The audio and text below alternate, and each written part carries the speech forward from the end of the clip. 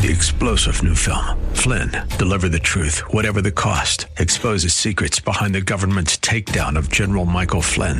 Flynn knew what the intel world had been up to. He ordered the first audit of the use of contractors. This set off alarm bells. He told the truth. He was the most dangerous person for Donald Trump to hire. They had to get rid of Flynn.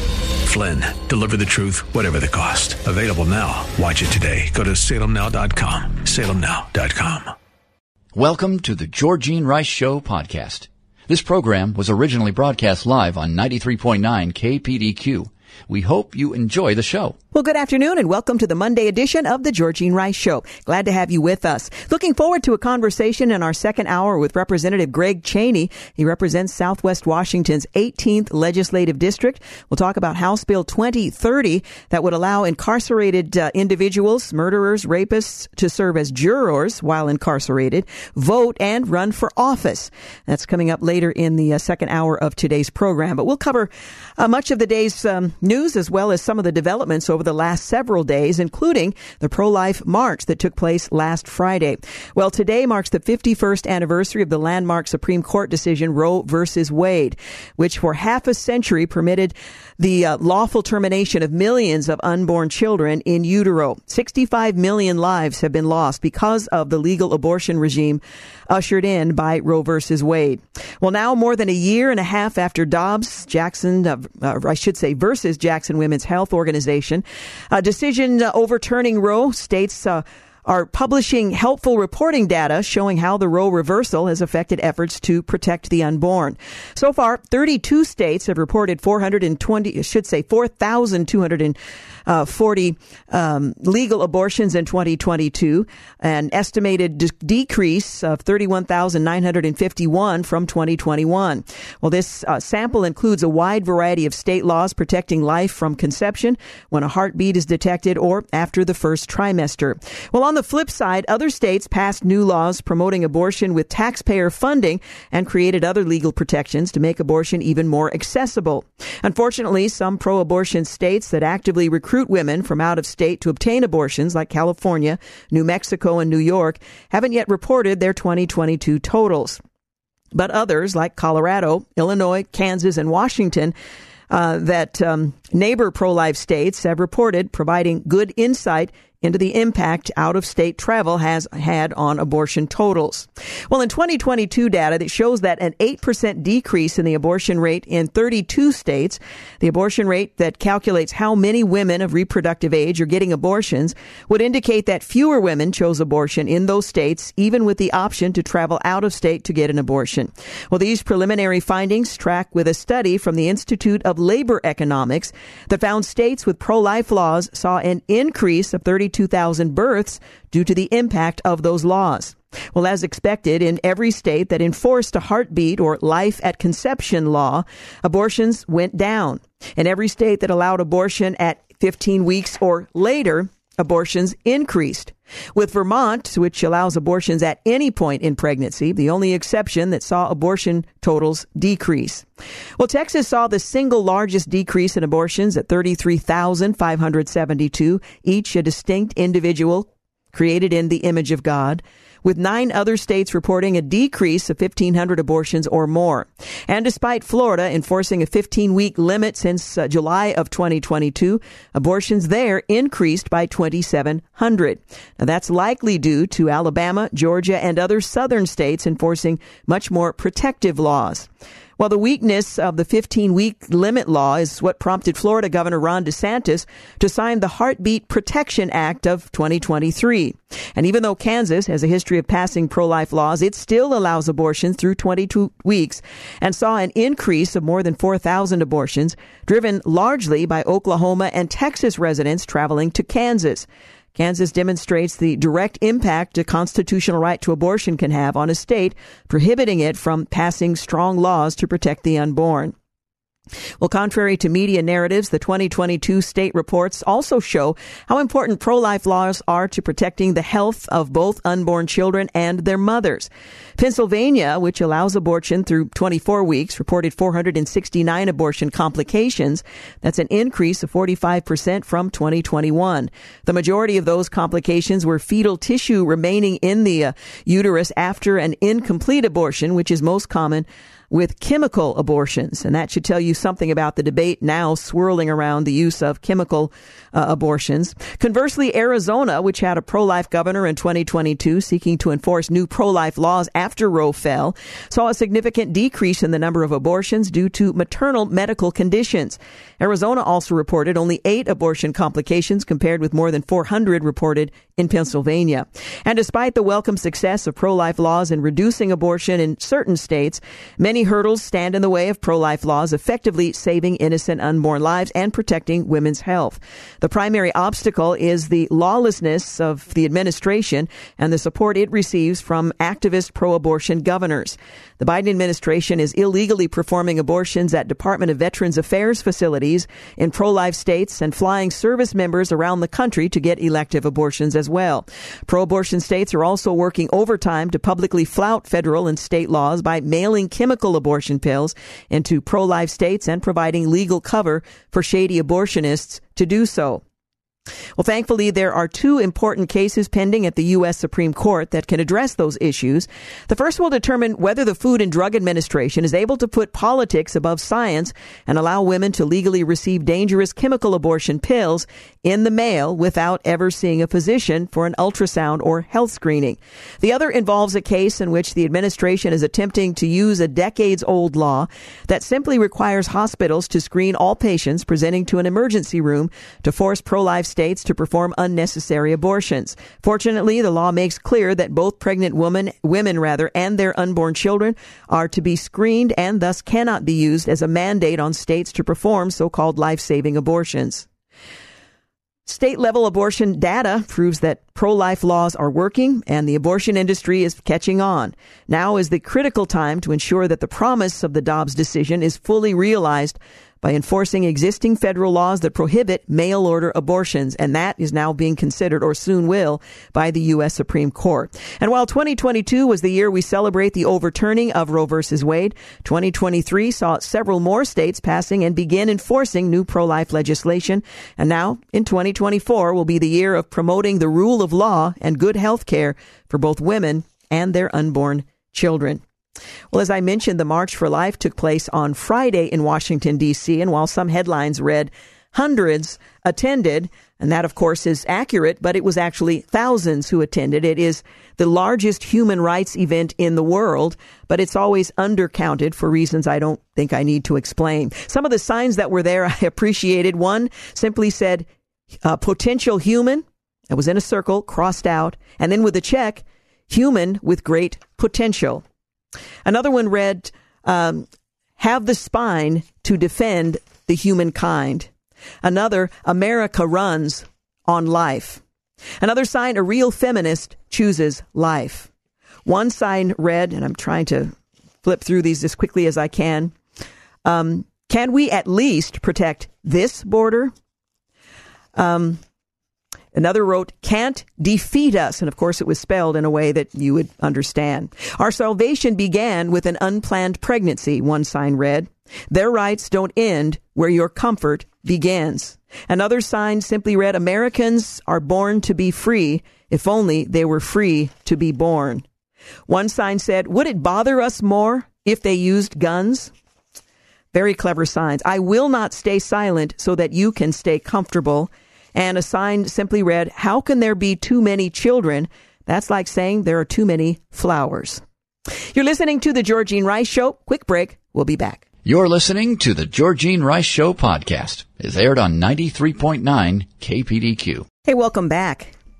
You're listening to The Georgene Rice Show. Coming up later in our second hour, a conversation with Representative Greg Chaney. He's representing Southwest Washington's 18th Legislative District on House Bill 2030. It would allow incarcerated, murderers and rapists to serve as jurors, to vote, to run for office while incarcerated. That's coming up in our second hour today. Well, Ron DeSantis dropped out of the presidential race on Sunday afternoon and endorsed former President Donald Trump, announcing the suspension of his embattled campaign in a video posted on X just 2 days before the first-in-the-nation New Hampshire primary, which is tomorrow. Well, DeSantis acknowledged in that video announcement on Sunday afternoon that he no longer had a clear path to victory in 2024, but emphasized that his political career is just beginning. While this campaign has ended, the mission continues. Down here in Florida, we will continue to show the country how to lead, the governor said. Coinciding with the video announcement, DeSantis canceled a meet and greet event with voters originally scheduled in Manchester later in the day.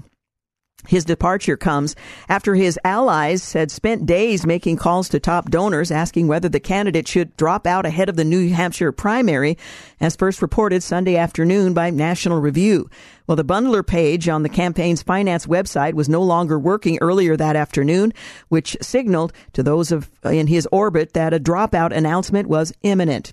Well, DeSantis has put all his eggs in the Iowa basket, which won him key endorsements from Governor Kim Reynolds and influential evangelical leader Bob Vander Plaats. But given that DeSantis and his allied PACs invested heavily in Iowa to the exclusion of New Hampshire, Trump's roughly 30-point defeat proved a fatal blow to a campaign that was already on life support.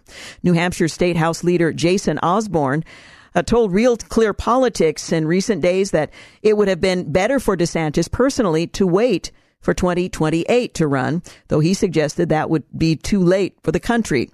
Nationally, DeSantis was polling in third place at 10.5%, according to Real Clear Politics polling average. The campaign had been plagued by controversies from a bungled launch on Twitter and X Spaces to significant turnover among both the campaign and DeSantis allied Never Back Down PAC.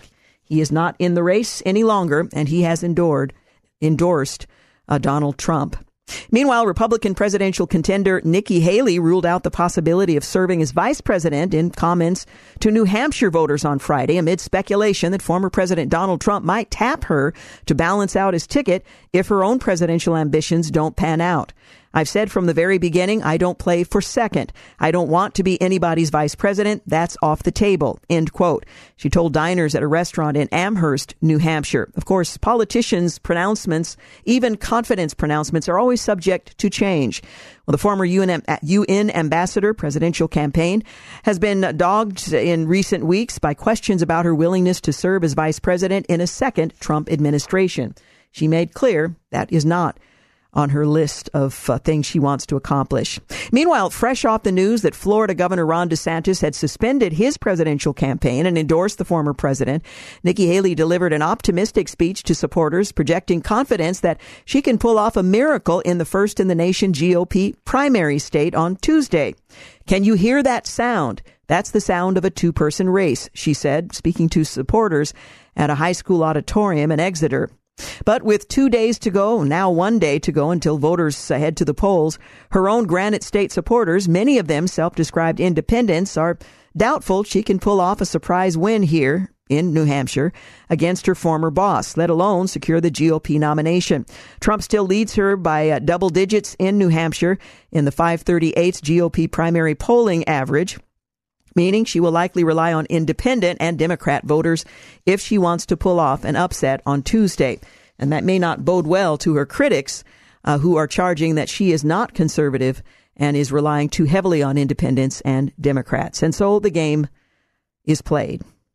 Well, in what may turn out to be the most pivotal election case since Bush versus Gore, the U.S. Supreme Court issued a short order on January 5th, granting the request by the former president, asking the court to overturn the Colorado State Supreme Court December 17th decision, disqualifying him from appearing on the state's presidential primary ballot. Well, the U.S. Supreme Court moved with unprecedented speed. Trump filed his petition for a hearing on the 3rd of January, and the court granted the appeal only 2 days later. Well, the case has been put on what for the Supreme Court is a rocket docket, as they say.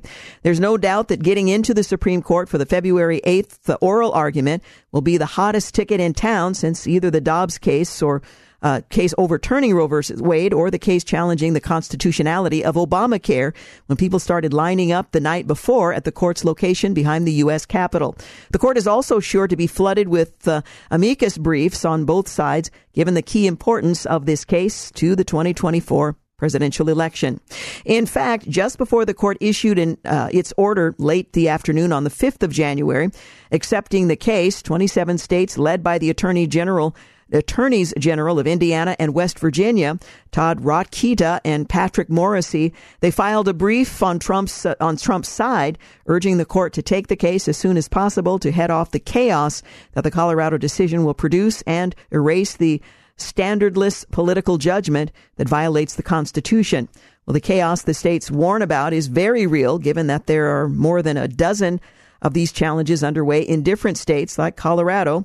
The Maine Secretary of State has also disqualified Trump from her state's ballot, while other states like Minnesota and Michigan have rejected these challenges.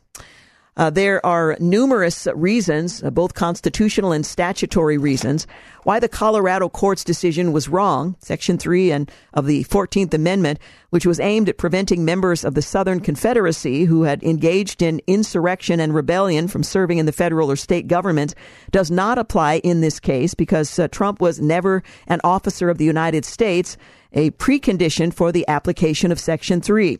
Now, the Supreme Court has previously held that an officer of the United States, and that's a term in quotes, is a term that only applies to individuals appointed to posts within the executive branch, not those elected. Also, Congress has not passed any legislation providing a means to enforce Section 3, and there are serious questions of whether Section 3 is even still legally viable because of two amnesty acts passed by Congress in 1872 and 1898. Now, the first in 1872 removed all political disabilities, and those words are in quotes, political disabilities imposed by Section 3 with certain exceptions related to the Civil War. And the second in 1898 got rid of those remaining exceptions with no language preserving the disqualifications of Section 3 for future cases. Also, Trump has never been convicted or even charged with insurrection or rebellion and was, in fact, acquitted of incitement of insurrection by the Senate after his second impeachment. So there are numerous reasons for the court to overturn the Colorado court's misinterpretation and misapplication of the 14th Amendment, a decision that effectively disenfranchised almost 4.5 million registered voters in the state of Colorado, whose right to make their own choice about who should be a candidate for president was stolen by 4 judges. Well, if the U.S. Supreme Court doesn't overturn this decision, millions of voters in other states will be similarly disenfranchised. Oregon will very likely be among them, striking a devastating blow to the democratic process and setting up a precedent that I can almost guarantee will be used and abused ad nauseum in the future. Meanwhile, the president of the Heritage Foundation confronted the hosts of the World Economic Forum, not just of, but at the World Economic Forum on Thursday in Davos, Switzerland, challenging claims that the World Economic Forum, or WEF, is protecting democracy and calling so-called elites part of the problem. Well, Heritage Foundation President Kevin Roberts spoke out from Davos, where he had been invited to speak on a panel. Roberts told reporters after his speech that he was somewhat shocked to have received an invitation to the annual meeting of world leaders and globalist figures, but said he cherished the opportunity to give voice to the forgotten people who are not collectively heard from or considered by those in attendance.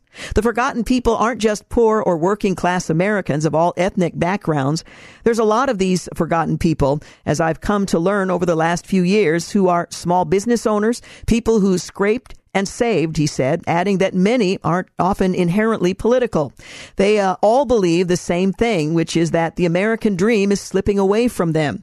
Well, at the WEF, the World Economic Forum, Roberts spoke on a panel entitled What to Expect from a Possible Republican Administration, and was joined by ex-Senator Rob Portman, a Republican out of Ohio, the Wall Street Journal's Gerard Barker, and Bard College professor Walter Russell Mead, and offered pointed countervailing views to the majority of Davos figures that at times appeared to ruffle the moderator, who was a bit shocked at being challenged in such a way at the event. Well, Roberts said it's laughable that you or any would describe Davos as protecting liberal democracy.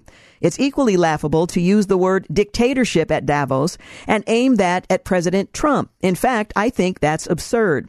Well, Roberts went on to tell the Davos Forum the next conservative president will have a popular mandate to take the power of the elites. The thing that I want to drive home here, the very reason that I'm here at Davos, is to explain to many people in this room and who are watching, with all due respect, nothing personal, but that you're part of the problem.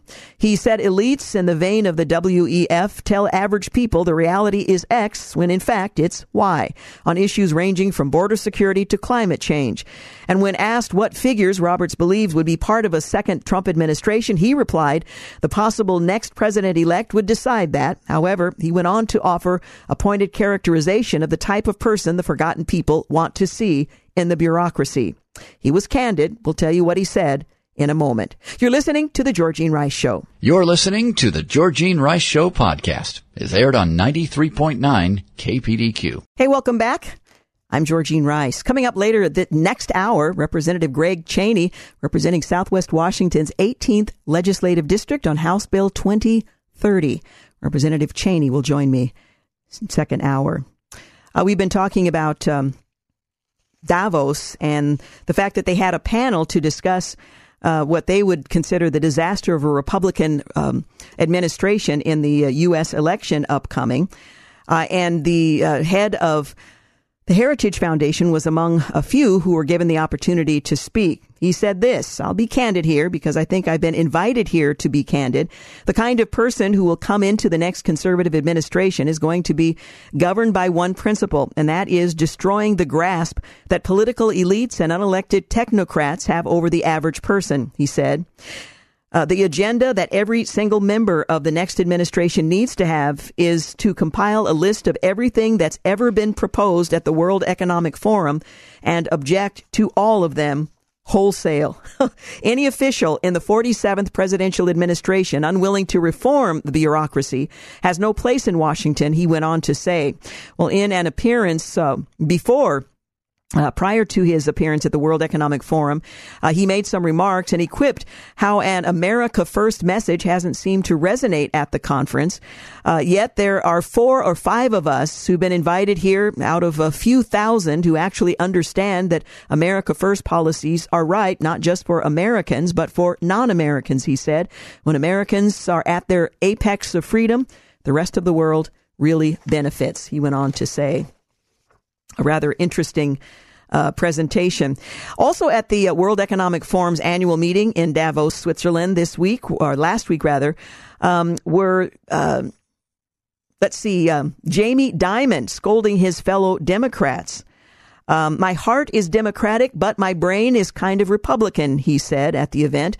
So said J.P. Morgan Chase, Jamie Dimon, back in 2019. But we wonder if he had a change of heart since then, now that he's had a chance to see just what a difference a president can make. Well, at the World Economic Forum's annual meeting in Davos this week, where private jets converge and where Klaus Schwab and his fellow great resetters determine how the rest of us should live, the 67-year-old Dimon had some refreshing, harsh words for his Democrat colleagues.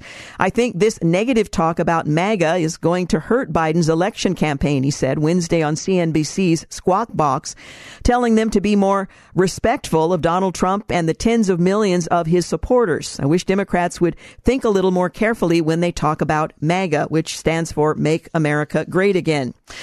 He said that Joe Biden kept preaching about at his inaugural address that we are to be united. Unity was his theme. Didn't he say we need to come together as one nation? I mean, really, can we just stop that stuff and actually grow up and treat other people with respect and listen to them a little bit? Dimon went on to say. If only. Well, after Trump's historic 30-point win in Iowa, Unity Joe nonetheless took to X to denounce his fellow Americans, at least those Americans who happen to disagree with him politically. This election was always going to be you and me versus extreme MAGA Republicans. It was true yesterday, and it will be true tomorrow. So I guess unity is out. Trump has noted it is really a smear to say that he and his supporters want to make America great again. But back to Jamie Dimon for his He really pushed the envelope. As the New York Post reports, Diamond also praised some of Trump's policies, telling progressive voters to take a step back, be honest. He was kind of right about NATO, kind of right on immigration. He grew the economy quite well. Trade tax reform worked. He was right about some of China. He wasn't wrong about some of these critical issues, and that's why they voted for him, end quote. Well, notice how he said Trump wasn't wrong rather than simply saying that he was right. The former is still couched in a negative, while the latter sounds too effusive for such Trump-loathing polite company. This is a combination of goodwill and ill will that Trump tends to engender. I agree with Jamie Dimon, says former Pennsylvania Democrat Congressman Patrick Murphy. He was speaking on one of the news outlets. Murphy, who was the first Gulf War elected to Congress, added, there is absolutely no reason why you should criticize former President Trump's supporters. People want a unifying message. People want an American leader that's going to unite our country. So by calling them deplorables, by calling them crazies, it's not helpful. And I think that's why people are so sick and tired of politics. We need American leadership. We need to move America forward. And I hope that's what 2024 is going to be all about. Well, Murphy, who also served as Army Undersecretary, called the 2024 race a battle for the soul of America. And we certainly can't argue with him. But we also sense that centrist patriots such as Murphy are growing increasingly conflicted by their allegiance to one party or the other. Diamond is slowly thawing to the idea that business should not be taking sides against hardworking Americans, and that's being reflected in comments that are being made publicly. Now, whether or not that will translate into a political victory, one side or the other, remains to be seen. But it is interesting to see the dialogue that's taking place under the current of the major political parties. Meanwhile, the Supreme Court is allowing Border Patrol agents, we learned earlier today, to cut the razor wire that Texas recently installed along the U.S.-Mexico border, while the administration's lawsuit against the Lone Star State continues. In a 5-4 decision handed down earlier today, the court granted the Department of Homeland Security's emergency request to cut the wire, which the agency claimed was endangering migrants and preventing Border Patrol agents from patrolling the border. Federal law unambiguously grants Border Patrol agents the authority without a warrant to access private land within 25 miles of the international border, the appeal read. Conservative justices Clarence Thomas, Samuel Alito, Neil Gorsuch, and Brett Kavanaugh dissented, while Justice Amy Coney Barrett joined the liberals in the majority. The court vacated an injunction that was imposed last month by the U.S. Court of Appeals for the Fifth Circuit, which permitted Texas to keep its concertina wire barriers. The temporary decision comes after Texas Attorney General Ken Paxton sued the administration in October over the destruction of the state's concertina wire, alleging federal agents assisted the illegal entry of thousands of immigrants. In response, the Biden administration has maintained that Border Patrol must apprehend illegal immigrants once they enter the U.S. and that the wire barrier prevents the agency from patrolling the border. The bottom line, it does not resolve the crisis on the border that the president just admitted was the case.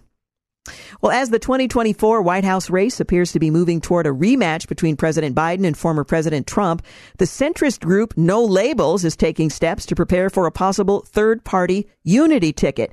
And the group says it has support, pointing to a slew of public polling that indicates Americans are anything but jazzed about Biden-Trump presidential election. We're responding to a clear demand from the American voter. A vast majority of them aren't happy with the likely major party nominees. The group's chief strategist, Ryan Clancy, says they want another choice, and all No Labels is doing is offering them that choice. Well, Clancy, in an interview with Fox News Digital on Thursday, said No Labels is doing a lot of dialogue with our members across the country to get a better sense of the kind of candidate, the specific candidates that people would want to see on the ticket. He reiterated that the group hadn't made a final determination about whether they would be better served with having a Republican rather than a Democrat at the top of their potential ticket. Will be an interesting addition to the presidential race. Well, electric bicycles caused a record number of fires, injuries, and death in New York City last year as Democrats continue to push for greater adoption of the device as a solution to global warming. Overall, e-bikes sparked 267 fires, which caused 18 deaths and 150 injuries in the city, according to New York Fire Department data shared with news media. The figures represent the highest level of each statistic, with e-bikes related deaths increasing 200%, fires increasing 21%, and injuries increasing 2% in the city year over year. GOP presidential candidate Nikki Haley said that pardoning former President Trump would be healing for the country as she took tough questions from voters days ahead of the New Hampshire primary election.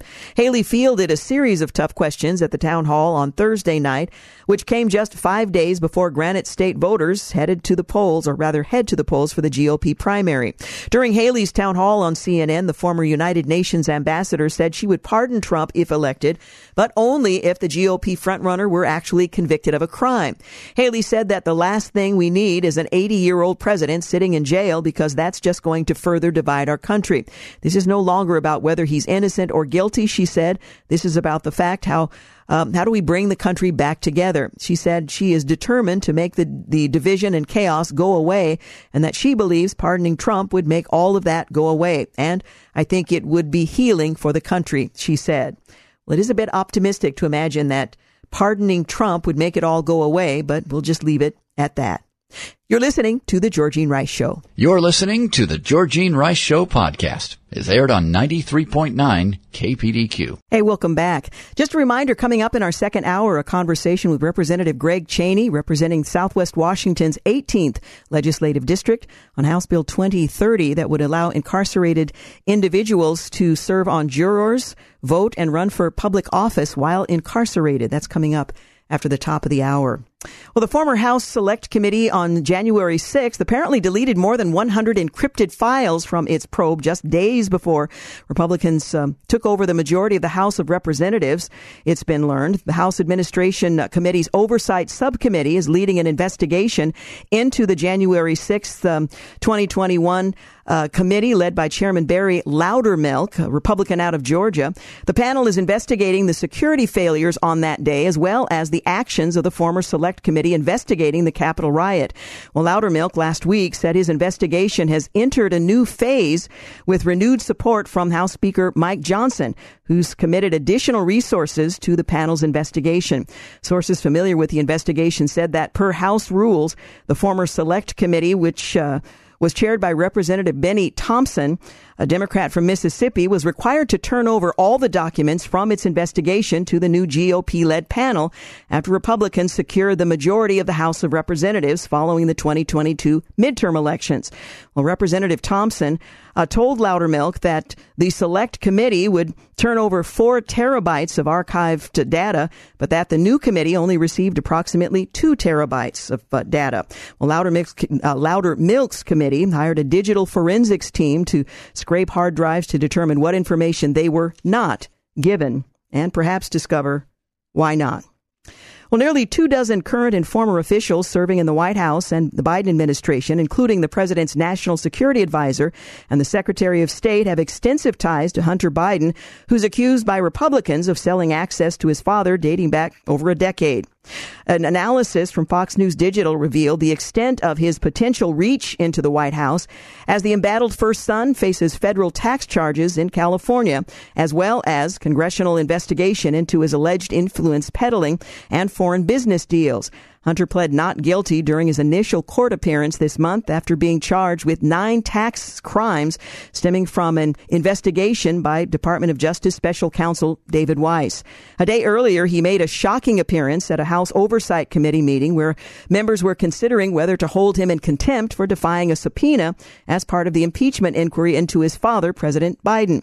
The most notable individuals from Fox's analysis include 2 members of Biden's cabinet, 1 former cabinet member, a top aide to Defense Secretary Lloyd Austin, a national security advisor, 4 top Biden White House aides, the communications director for First Lady Jill Biden, and multiple other former staffers. Well, Democrats in the Washington state legislature have introduced a bill that would replace the term sex offender in an apparent attempt to avoid defining a sex offender by their crime. House Bill 2177, if passed, would change the name of the Sex Offender Policy Board to the Sex Offense Policy Board. The bill also adds a convicted sex offender to the board. As proponents argue, the offender's lived experience, also known as their crimes, are invaluable. One representative with lived experience or a criminal past with incarceration for a sex offense, appointed by the chair of the Sex Offense Policy Board and approved by a majority vote of the board's voting membership, would serve on the board, the bill states. Board membership is not restricted to level 1 sex offenders who are at least the least likely to recommit a sex offense, but rather the bill allows level 3, the most dangerous felons, to serve on the board. The sex offender will serve alongside victims of sex crimes, who would be another new addition to the board. The Sex Offender Policy Board was created in 2008 to promote a coordinated and integrated response to sex offender management and create an entity to respond to issues that arise, such as integrating state and federal laws in a way that enhances the state's interest in protecting the community, with an emphasis on public safety, according to its website. Well, Republican State Representative Dan Griffey, he opposes the measure and questioned why the board would advocate for sex offender. The apparent effort by the Washington State Democrats to designate sex offenders comes after other attempts to release them from prison, and an effort we'll talk with Representative Greg Chaney about after the top of the hour.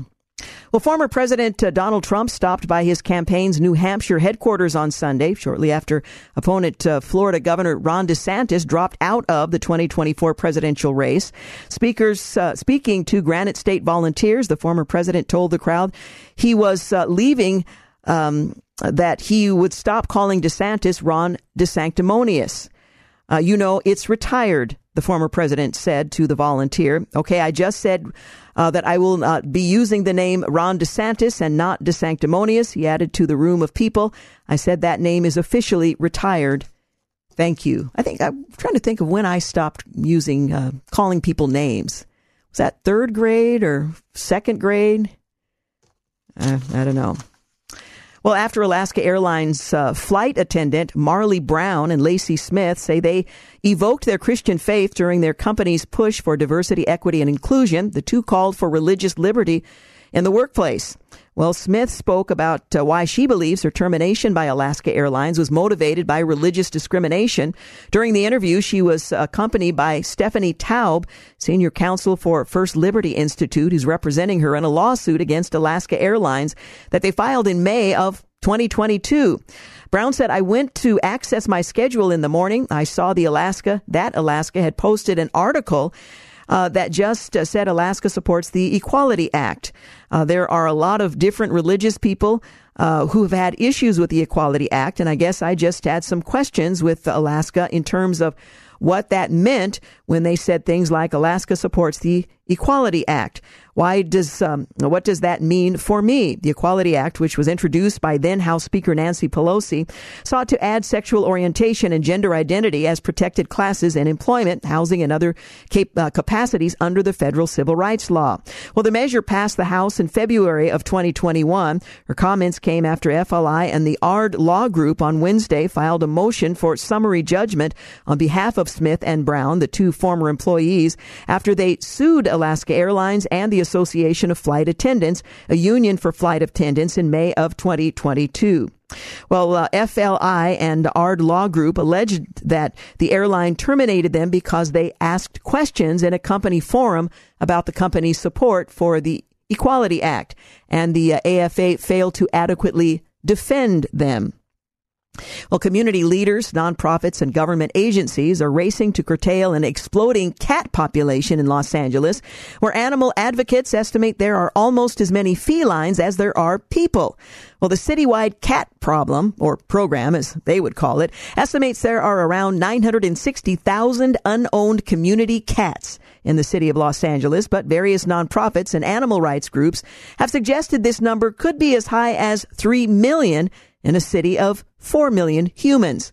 Well, the program was approved in late 2020, and in February of that year, rules and the Los Angeles Board of Animal Services commissioners adopted rules and regulations applicable to the trapping of cats, so long as it adheres to permits issued by the Department of Animal Services.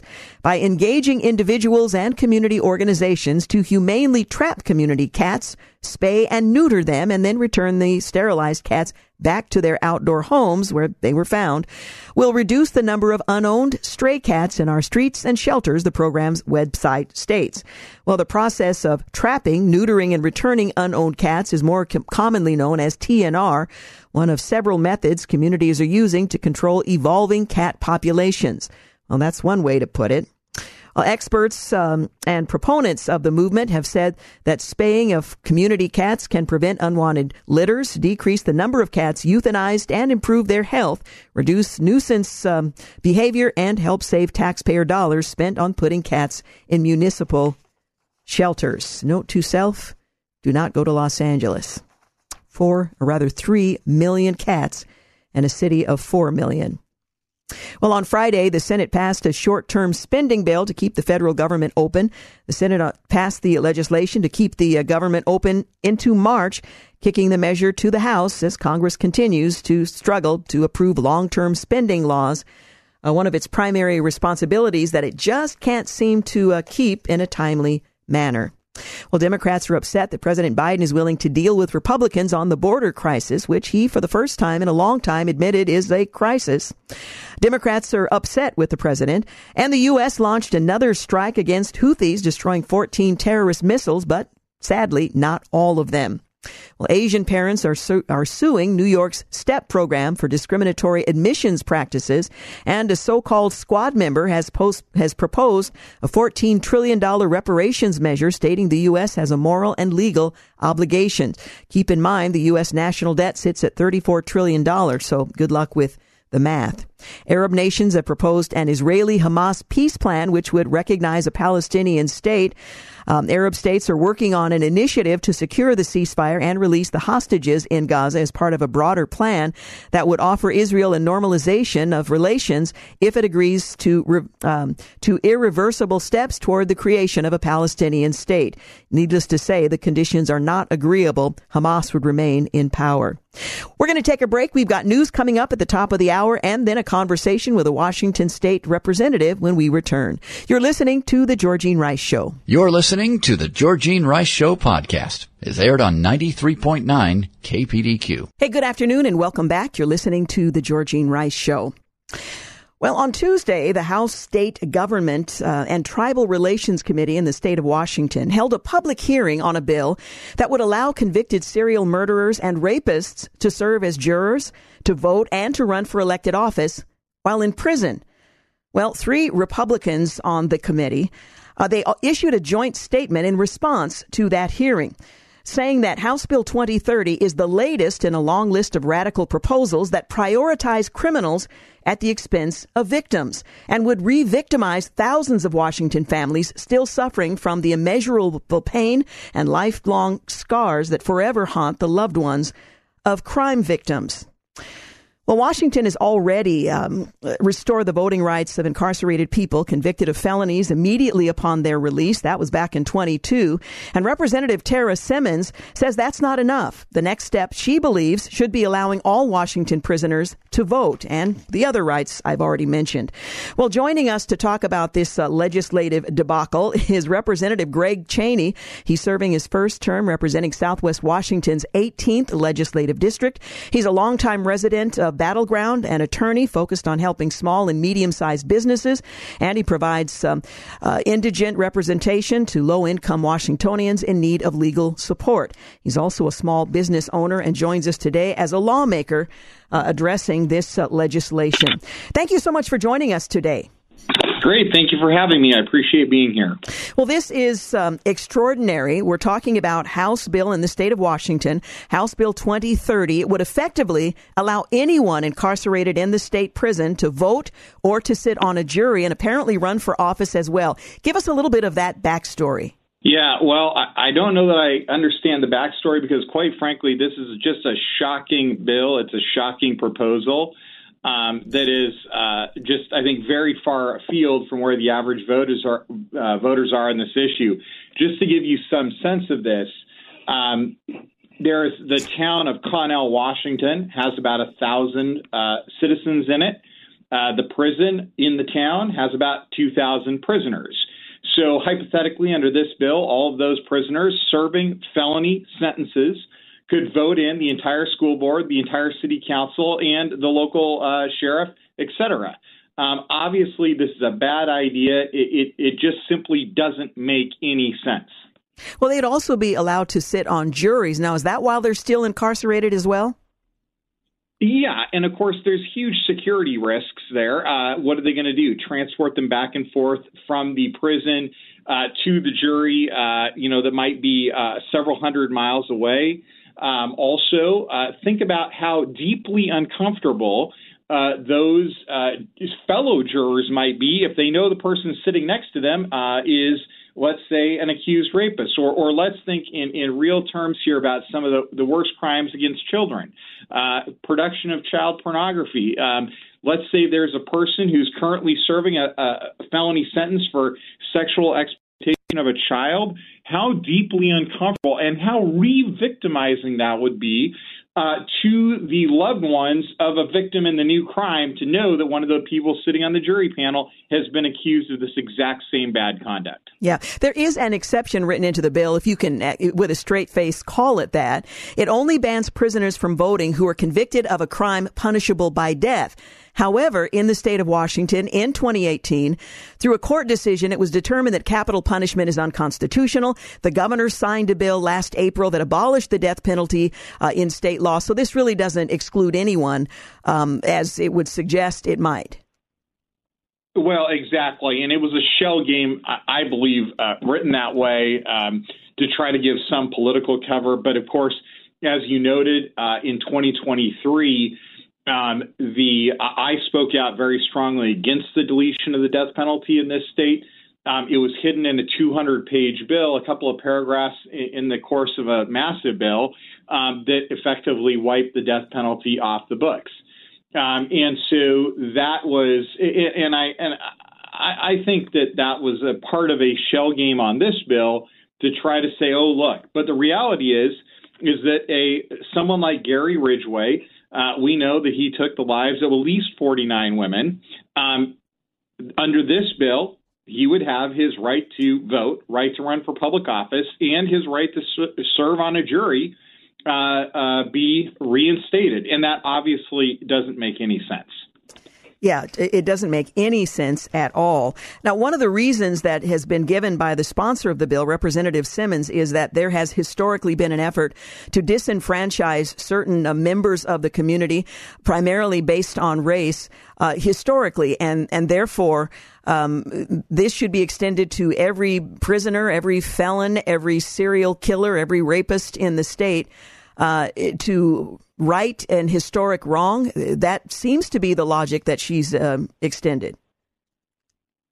Yeah, I didn't understand the logic of that argument either. Quite frankly, I think there is a long tradition of denying rights to people accused of felonies and other heinous crimes. For example, they get to live in an 8x8 square box. The rest of us can live in a home.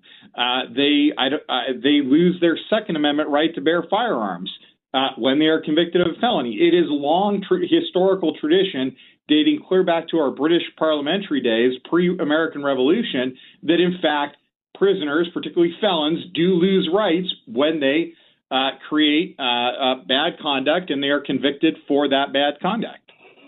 There are approximately 13,000 people in Washington's prisons. Not all of them are citizens, but a significant number of them are. That number could significantly alter the outcome of elections, small and large, if this were permitted to move forward. I know that many Republicans have objected to this legislation and have expressed that. What about Washington State's Secretary of State?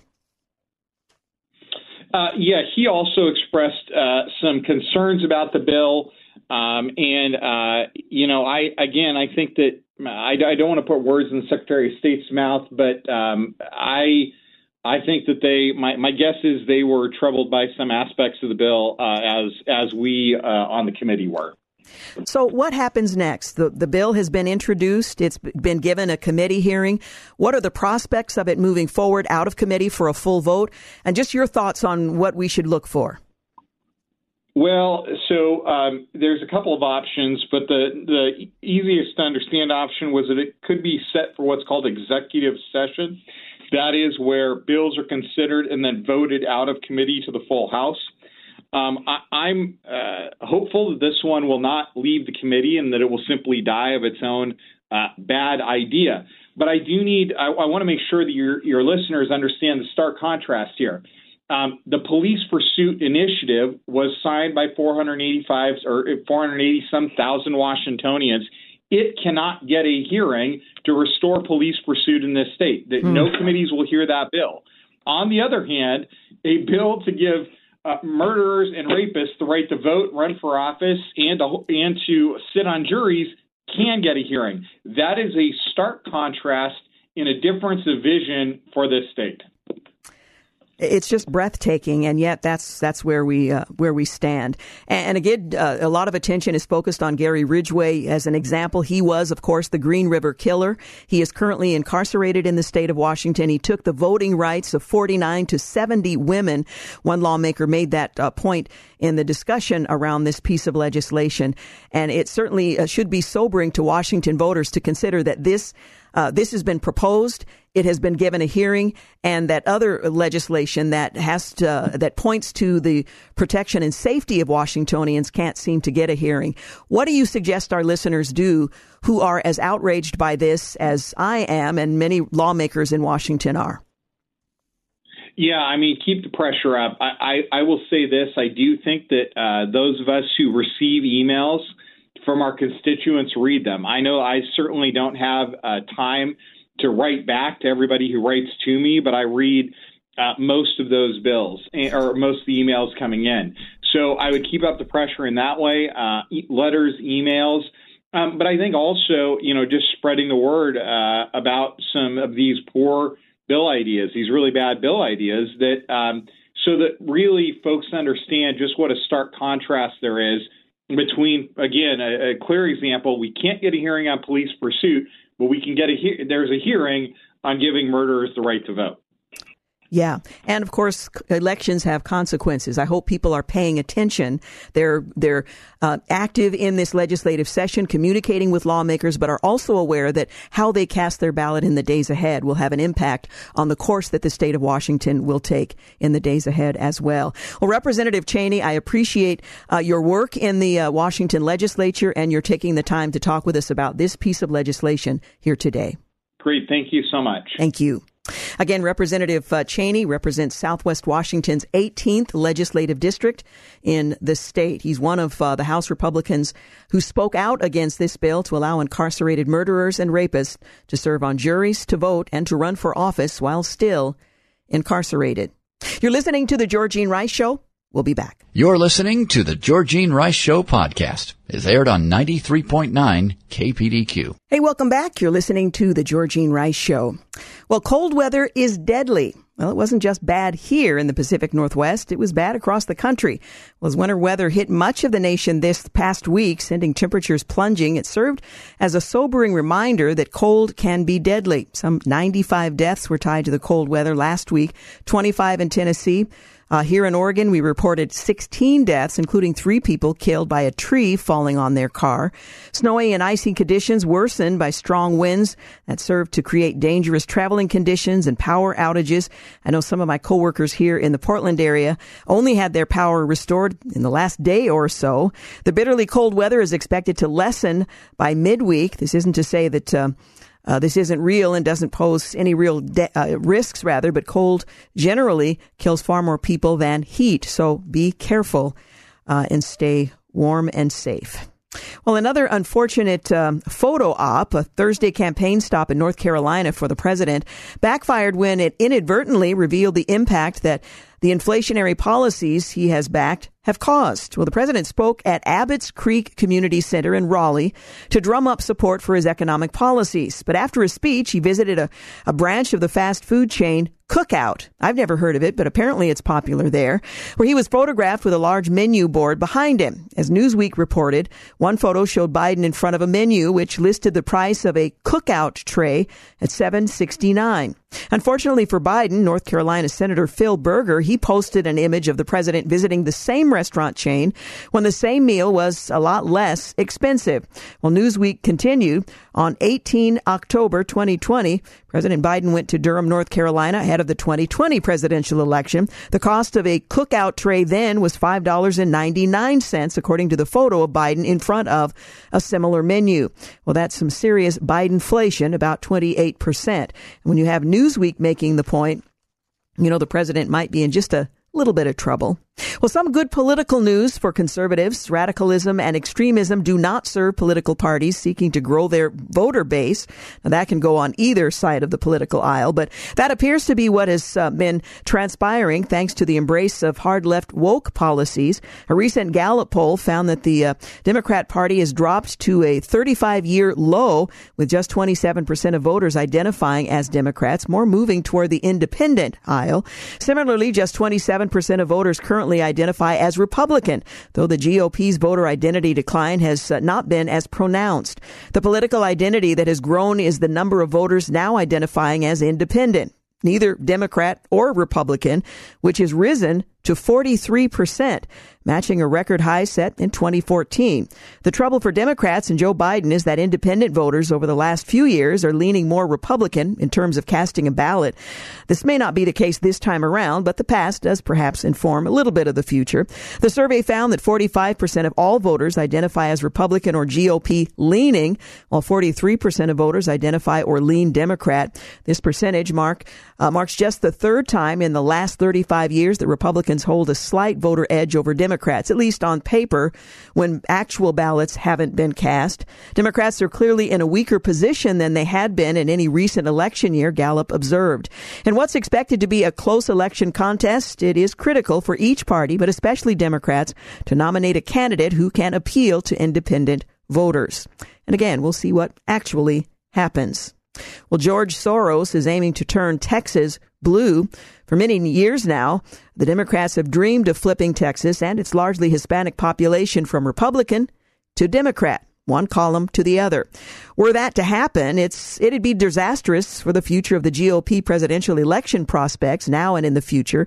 Now, billionaire George Soros, who's something of a leftist, is getting involved. Well, as the Washington Examiner reported, the move by left-wing billionaire George Soros to pour major cash into turning Texas blue in 2024 shows Democrats were afraid the GOP's momentum in the state. Republican candidate and ex-representative Maya Flores told the Washington Examiner in an interview. Well, Soros personally has transferred at least $100,000 since August of last year to the Democratic Party Executive Committee in Cameron County, which is part of the Lone Star State's 34th Congressional District, where Flores is seeking to unseat Representative Vincenzo Gonzalez. Well, according to financial disclosures, Soros has also made donations to other Texas counties, as well as funneling huge sums to the liberal Texas majority PAC. Well, some pretty telling news. A concealed carry holder prevented a robbery. It's not unusual, but it's not usually covered. Well, in a story of a good guy with a gun stopping bad guys with guns, plural, a concealed carry permit holder engaged his Second Amendment rights, responding to a vehicle for sale ad on Facebook Marketplace in Peoria, Illinois. A holder of a concealed carry permit and his friend met several men who were armed faked sellers seeking to rob the two of them. Well, the pair were able to foil the robbery attempt when the CC permit holder drew his firearm and a firefight ensued. Apparently the wild, wild west, and I'm not sure this is what we want to see in the future. One of the criminals was hit during the exchange and died at the scene. Responding authorities from the Peoria Police Department investigated the incident and released the CC permit holder without any charges. People should remain vigilant during marketplace-type transactions, advised a spokesperson for the department. That's the police department. Use good judgment when it comes to selecting meetup locations that are highly visible and preferably under video surveillance and well populated. The parking lot and lobby of the police department are also available to conduct such transactions? Well, there's a thought. Well, House January 6th committee, they apparently deleted more than 100 encrypted files days before the GOP took the majority. We actually talked more about that earlier in the program. Sports Illustrated's entire staff has been told they're being laid off. The Los Angeles Times is planning significant layoffs, and 2/3 of elites say there's too much freedom in America. I guess if you're an elite, you think the rest of us have too much. Tim Scott got engaged to his girlfriend over the weekend, and In-N-Out has been forced to shutter its doors at the Oakland location because of crime. It's the burger company's first ever store closing. Well, Democrats in Washington are changing the name of sex offender to protect rapists' feelings. Oh, there's so much I could say about that fact, but we'll move on. Well, on this day in history, 1498, during his third voyage to the Western Hemisphere, Christopher Columbus arrives at the present-day Caribbean island of St. Vincent. 1917, President Woodrow Wilson, in an address to Congress, pleads for an end to the war in Europe, calling for peace without victory. By April, however, the United States also would be at war. 1973, former President Lyndon Baines Johnson dies at his Texas ranch at age 64. At the time, it seemed ancient to me back in 1973. Now, looking back, he was so young. 1973 as well, the United States Supreme Court, in its Roe versus Wade decision, legalized abortions using a trimester approach. 1995, Rose Fitzgerald Kennedy, the matriarch of the Kennedy family, dies at the Kennedy compound in Hyannisport, Massachusetts. She was 104 years old. 1997, the Senate confirms Madeleine Albright as the nation's first female Secretary of State. 1998, Theodore Kaczynski, he pleads guilty in Sacramento, California, to being the Unabomber, responsible for 3 deaths and 29 injuries in return for a sentence of life in prison without parole.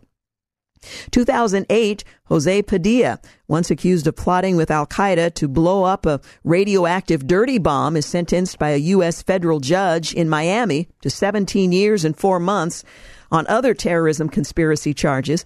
The sentence would be later increased to 21 years. 2009, President Barack Obama signs an executive order to close the Guantanamo Bay prison camp within a year. The facility would remain in operation as lawmakers would block efforts to transfer terror suspects to the United States. President Donald Trump later would issue an order to keep the jail open and allow the Pentagon to bring new prisoners there. 2018, President Trump signs a bill reopening the government after a 69-hour shutdown. And finally, in 2018, Governor Phil Scott signs legislation making Vermont the first state in the country to approve the recreational use of marijuana through the state legislature, rather than through a vote of residents. Well, the March for Life rallied against abortion and for life with an eye toward the November elections this Friday. Bait and switch, President Biden's decision to water down the Houthi terror designation is drawing outrage, and the Biden-Houthi sanctions include a carve-out allowing lucrative energy deals with the terror group. Are the airstrikes on the Houthis working? Well, no, the president said. Will they continue? Yes, they will. Indicted Senator Menendez attended a classified State Department briefing, and the tax extenders package would cut the child tax credit's annual work requirements in half. Well, amid the homeless and drug crisis, San Francisco's budget deficit could reach $1.4 billion. Now, if you're listening from Seattle, we are out of time. I want to thank Pedro Bartez for engineering and producing in Seattle. If you're in the Portland area, we'll be back in just a few moments. You're listening to the Georgene Rice Show podcast. It's aired on 93.9 KPDQ. Hey, welcome back. You're listening to the Portland-only portion of the Georgene Rice Show. Well, there are 50 countries that have been designated as the hardest to follow Jesus in 2024. Now, this weekend was Mission Connection. It was held at Sunset Church, and let me just say how grateful we are that Sunset was willing to make their beautiful sanctuary and the entire facility available to not only the city of Portland, but the Pacific Northwest. Mission Connection Northwest is the largest mission conference in the nation. And many gathered there despite the weather to hear an incredible lineup of national and international speakers. We had a report from Egypt and the Middle East that for me was so incredibly encouraging and a reminder that God is always about much more than we ever imagined. That while we look at the bleak headlines, we see what's happening on the ground, we have to always lift our eyes and remember that God has not withdrawn from this world. He is active. Many are coming to faith in Christ. In fact, in numbers that would shock most of us in areas where it is most difficult to be a follower of Jesus. And we had reports on that. We had reports from apologists covering a broad number of areas in which those who have a clear call on their life, which by the way includes all of us, but those who recognize that clear call on their life, to be a participant in the Great Commission. It was a gathering with great worship. Phil Church and the Sunset Worship Team led us there. We heard from a number of incredible ministries. There were 98 exhibitors there. There were almost 100 workshops that were available for attendees to participate in. It was just a great weekend, and it helped to elevate my perspective on what's going on in the world. Now, I love God's word. I love the scriptures. I am a follower of Jesus. My hope and my confidence is in him. And while I talk about elections and who's doing what and the outcome of certain things and what tragedy occurred in this area and the challenges that they're facing in another, my hope and my confidence are in Jesus Christ. I've read the book. I know how it ends. I know what my assignment is as an ambassador of Christ. So I'm not shaken to the core by the things that I'm made fully aware of and steeped in throughout the day preparing to do a show like this one. And I would encourage you, if you have never attended Mission Connection, it always takes place in the first, I think the second or third week in January, depending on the location and all of that. But it is an incredible opportunity to hear from and clarify, Lord, what is my specific calling? What's my role in the kingdom of God? The part that I'm playing in the body of Christ and in the great unfolding of the Great Commission. Whether that means you are called to serve abroad or you're called to be faithful right here at home, it is a tremendous opportunity to clarify, refine that calling and your understanding of it, and to gain a broader perspective, a biblical perspective on what God is doing around the world. And with that in mind, I wanted to share with you the findings of a recent report. It comes out on a regular basis, but this latest provides a list of the 50 countries where it's hardest to be a follower of Jesus this year. It's the latest report on Christian persecution, and it chronicles the rising danger of Islamic militants and autocratic regimes from Nigeria to Nicaragua. So as part of the family of Christ, those of you who are followers of Jesus, I thought you might find this rather interesting. It can help us know how to pray and to prepare ourselves to shrink not to shrink back from fear that so often prevents us from faithfully fulfilling our calling.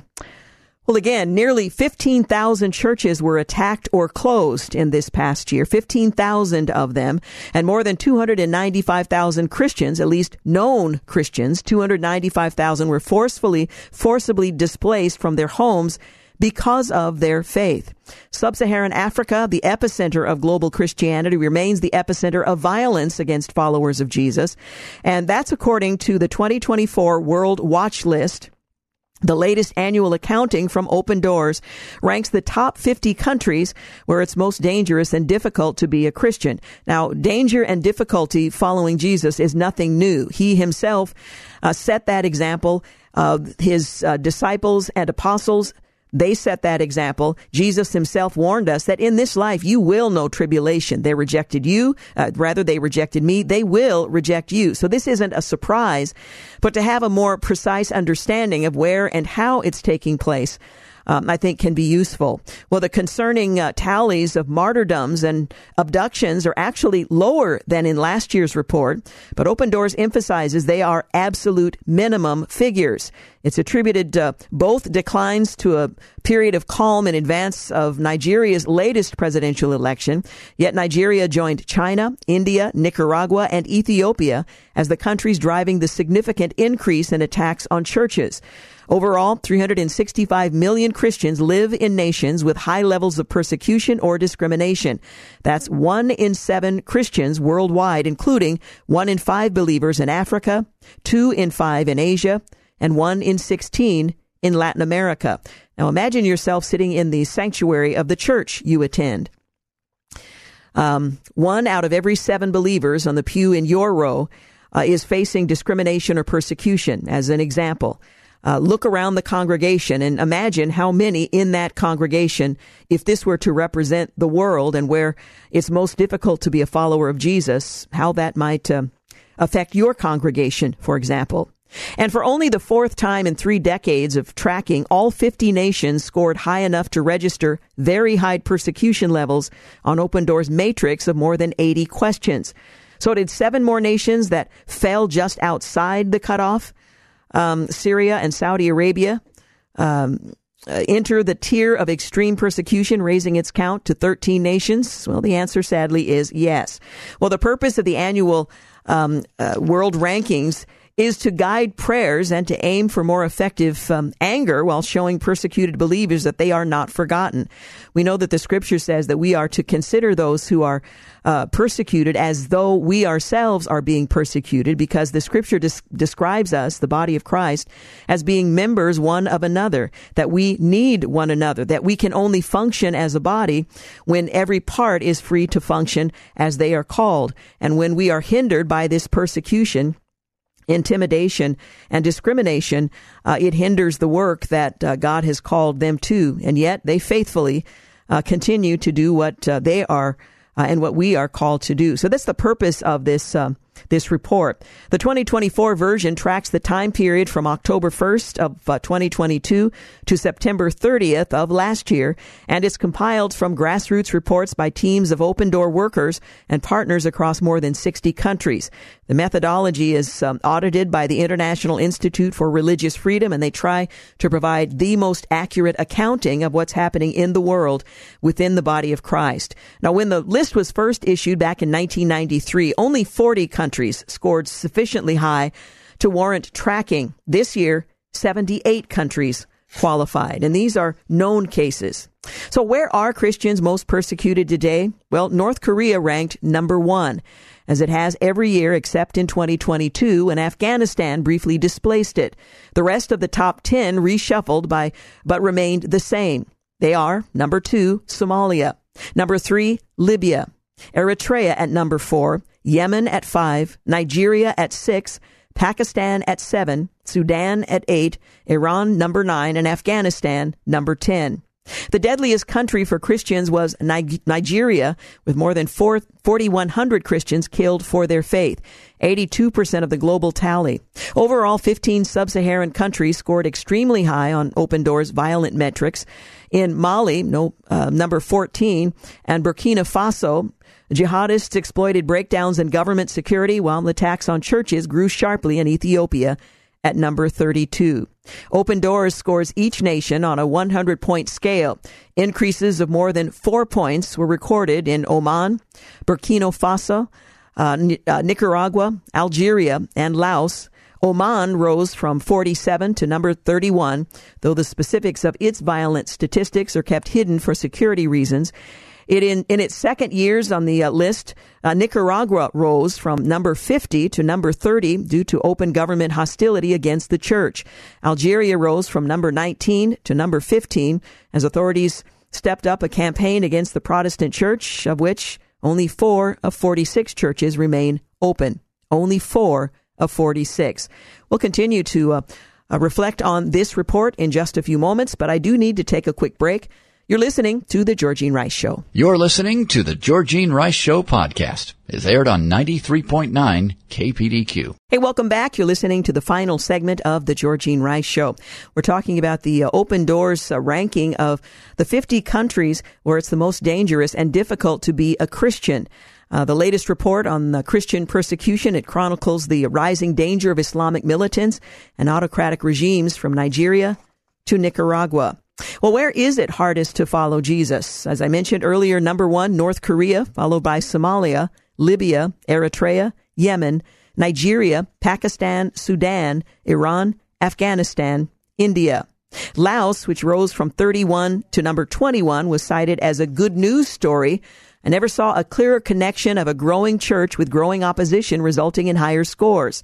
That's a quote from the Open Doors researcher. He went on to say, I find it comforting that the biblical verses predicting this connection are still true.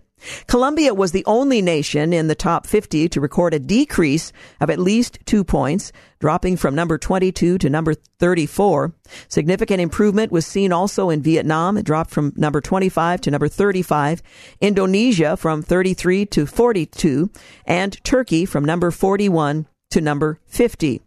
Other signs of hope were noted in Mali, where citizens approved a new constitution that clearly recognizes its Christian minority and could lead to a return to civilian rule. And in India, in the Karnataka state, an opposition party dislodged the Hindu nationalist BJP, which with a pledge to reverse local anti-conversion laws. So there is some good news. And I will pause and say this. At Mission Connection, I had the opportunity to hear from a speaker who had a personal and direct experience in the Middle East, where we were told that men and women and children are coming to Christ by the millions in the Middle East. I'm not going to go into much specifics. While you can go to Mission Connection's website at some point in the not too distant future and hear the speakers and sessions that were part of the event, those that were conveying sensitive information that might put others who are working in the field in these countries on this list and beyond were not recorded for their safety and those who are on the ground ministering there today. I have never been as encouraged by the spread of the gospel and the move toward fulfilling the Great Commission as I was hearing from some of these speakers with firsthand on the ground reports. They ministered in and to the people there and were able to give us the encouragement and the reminder that while headlines reflect what's happening on the ground from the world's vantage point, God is always at work in ways that I think, as I was, you would find astounding. And that certainly is the case. Well, where do Christians face the most violence? And by the way, the answer to that question does not reflect the church diminishing, that it is no longer functioning, it's no longer thriving, because in many of these cases, it is in fact growing exponentially. But where do Christians face the most violence? Again, according to the Open Doors report that was just released, in Nigeria at the top of the list, followed by Pakistan, India, Eritrea. There was another country at number 4. The name was withheld for security reasons. Mali, Myanmar, formerly Burma, Bangladesh, Central African Republic, and the Democratic Republic of Congo. That's where Christians face the most violence. We can pray as if we ourselves are facing that violence. Overall, India maintained its number 11 ranking as attacks on Christian homes doubled to 180. Christian fatalities increased 9-fold to 160, and attacks on churches and Christian schools rose from 67 to 2,228. Combined with the estimated 10,000 church closures in China at number 19, these two nations accounted for nearly 83% of all violent church incidents in 2023. Yet it was Nicaragua's overall 8.3% rise in overall score that represented the fastest increase of all in this of these nations. Rather than setting a new trend, Open Doors stated the Central American nations' tailor-made legislative restrictions on religious freedom, seizure of Christian properties, and arrest or exile of religious leaders is evidence that Nicaragua is more falling into step with communist Cuba at number 2, up from 27. Authoritarian impulses are imported elsewhere as China and Russia, unranked but monitored by Open Doors, spread their influence, especially in Africa. The largest among many buyers of Beijing's surveillance technology is Nigeria, while Moscow's Wagner Group was made inroads with security assistance in Burkina Faso and Mali, Central African Republic, and Mozambique. There are no new countries in this year's top 50. They just shuffled around. Well, how are Christians persecuted in these countries? Open Doors, they tracked persecution across 6 categories, including both social and government pressure on individuals, families, and congregations, and has a special focus on women. When violence is isolated as a category, the top 10 persecutors shift dramatically. Only Nigeria remains. Martyrdoms dropped by more than 600, and this is known cases from the prior year, as Open Door tallied 4,998 Christians killed for their faith during the reporting period, representing a decrease of 11%. The toll remains the third highest since the 2016 record of 7,106 deaths. Nigeria accounted for 82% of the total. The Democratic Republic of Congo is number 2 with 261 Christians killed, with India at number 3 with 160 individuals, each of whom made an individual personal decision to follow Christ, to be his servant, and to share his gospel. These are my brothers and my sisters, my elders, and young people for whom I would have been perhaps an auntie. And it challenges me to break the barrier of fear here in this country that prevents us from boldly proclaiming that Jesus is Lord, sharing our testimony, spreading the gospel where God has placed us. Well, where were Christians martyred the most?